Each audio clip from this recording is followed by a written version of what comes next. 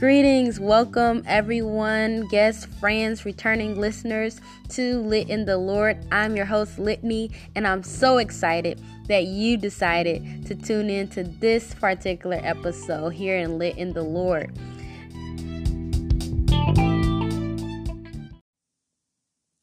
Hello, happy new year, happy new day, happy evening, whenever you're listening to this particular message. I hope that you are greeted with joy, with love, with peace, with hope, with faith, with all things good, all things God, because we need it today in this world.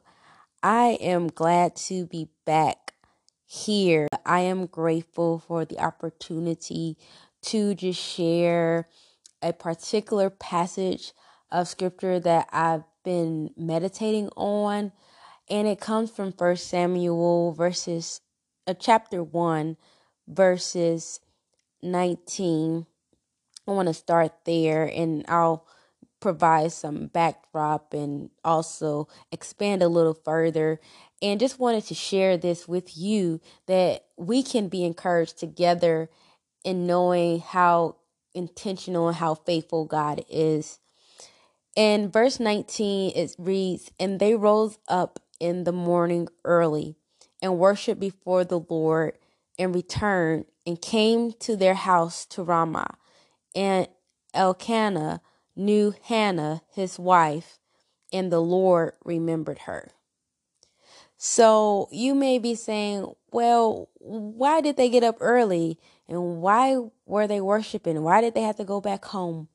Well, every year they would go and offer a sacrifice at the house of the Lord, which was at Shiloh. And so they would go and offer sacrifices. But one thing that's notable in chapter 1, verse 5 was, it says, and starting at verse 4, it says, "And when the time was that Elkanah offered, he gave to Peninnah his wife and to all her sons and her daughters portions.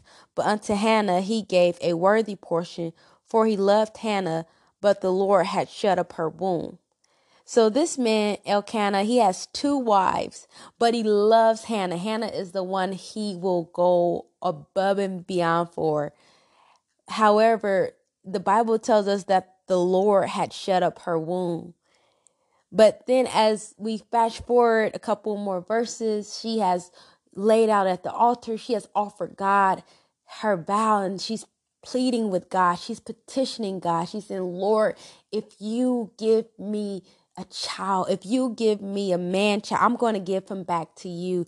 Lord, please hear my cry." She's pleading with God. She's making vows at the altar, and she's so intense that her mouth is moving, but there's no words coming out, no audible words coming out.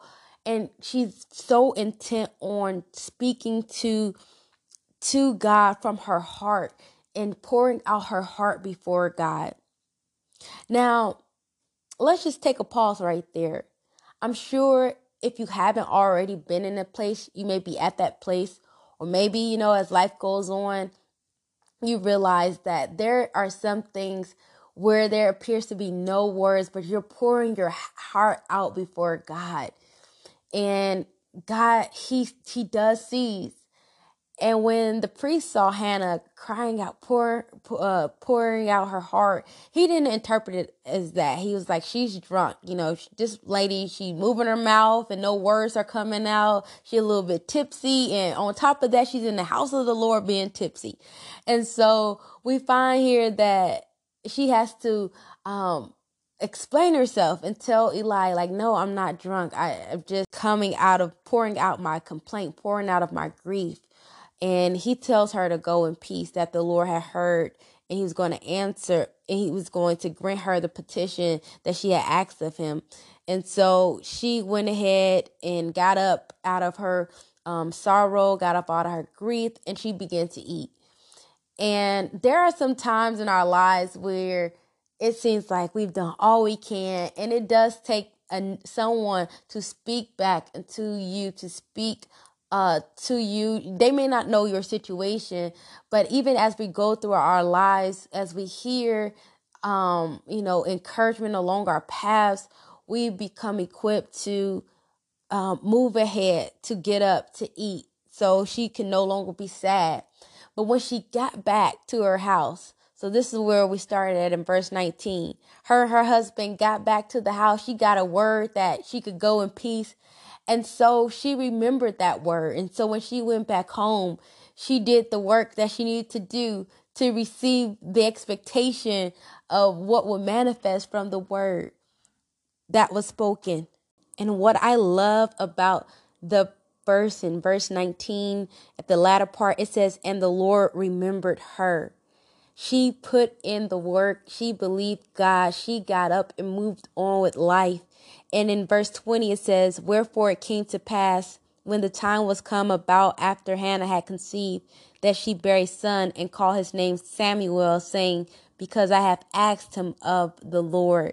She was so grateful for having a child that God had blessed her with. She knew it was nobody but the Lord because her womb had been shut. She couldn't have children. She saw her husband bear children with another woman, not just one child. It says that Peninnah had sons and daughters, plural. So we can assume at least four children have been produced. Four children have come out of their relationship, and Hannah is still barren. But because she was in a position, she had made her vow, and she had took it to the altar before the Lord, and God had even responded to her to have peace in the matter. And when she went back and applied the word and decided, I can try again.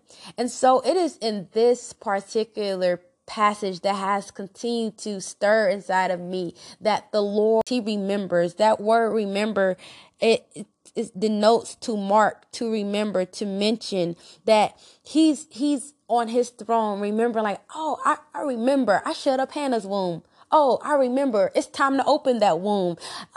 Isn't it amazing when God remembers you?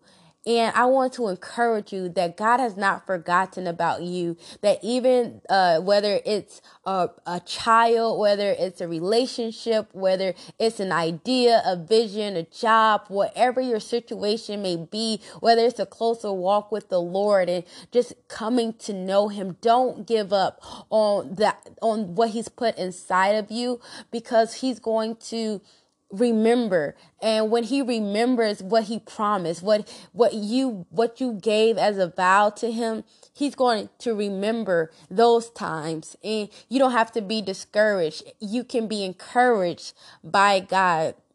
Because Hannah, she encouraged me. And not only did she encourage me to remind me that the Lord remembers, but she also reminded me that I have to remember that I can give God praise, because she gave Samuel back to the Lord. And in chapter 2, I like how it says how her prayer, in chapter 1, her prayer was out of grief and it was out of complaint. But in chapter 2, it's a whole new rhythm. It's a whole new cadence. It says, and Hannah prayed and said, and starting in verse 1, my heart rejoiceth in the Lord. My horn is exalted in the Lord. My mouth is enlarged over my enemies, because I rejoice in thy salvation. There is none holy as the Lord, for there is none beside thee, neither is there any rock like our rock. Talk no more exceedingly proudly. Let not arrogancy come out of your mouth. For the Lord is a God of knowledge, and by Him actions are weighed. And she goes through the whole rest of her prayer, just giving God praise, just adorning Him and telling how great He is, telling how good He is, how faithful He is, how He answers prayer, how He does things that doesn't make sense. He's a God who can work in your favor. And so I'm thankful that as we look into this year, that we can remember that the Lord remembers us, and that also we can remember Him with our commitment and our praise as we move forward together.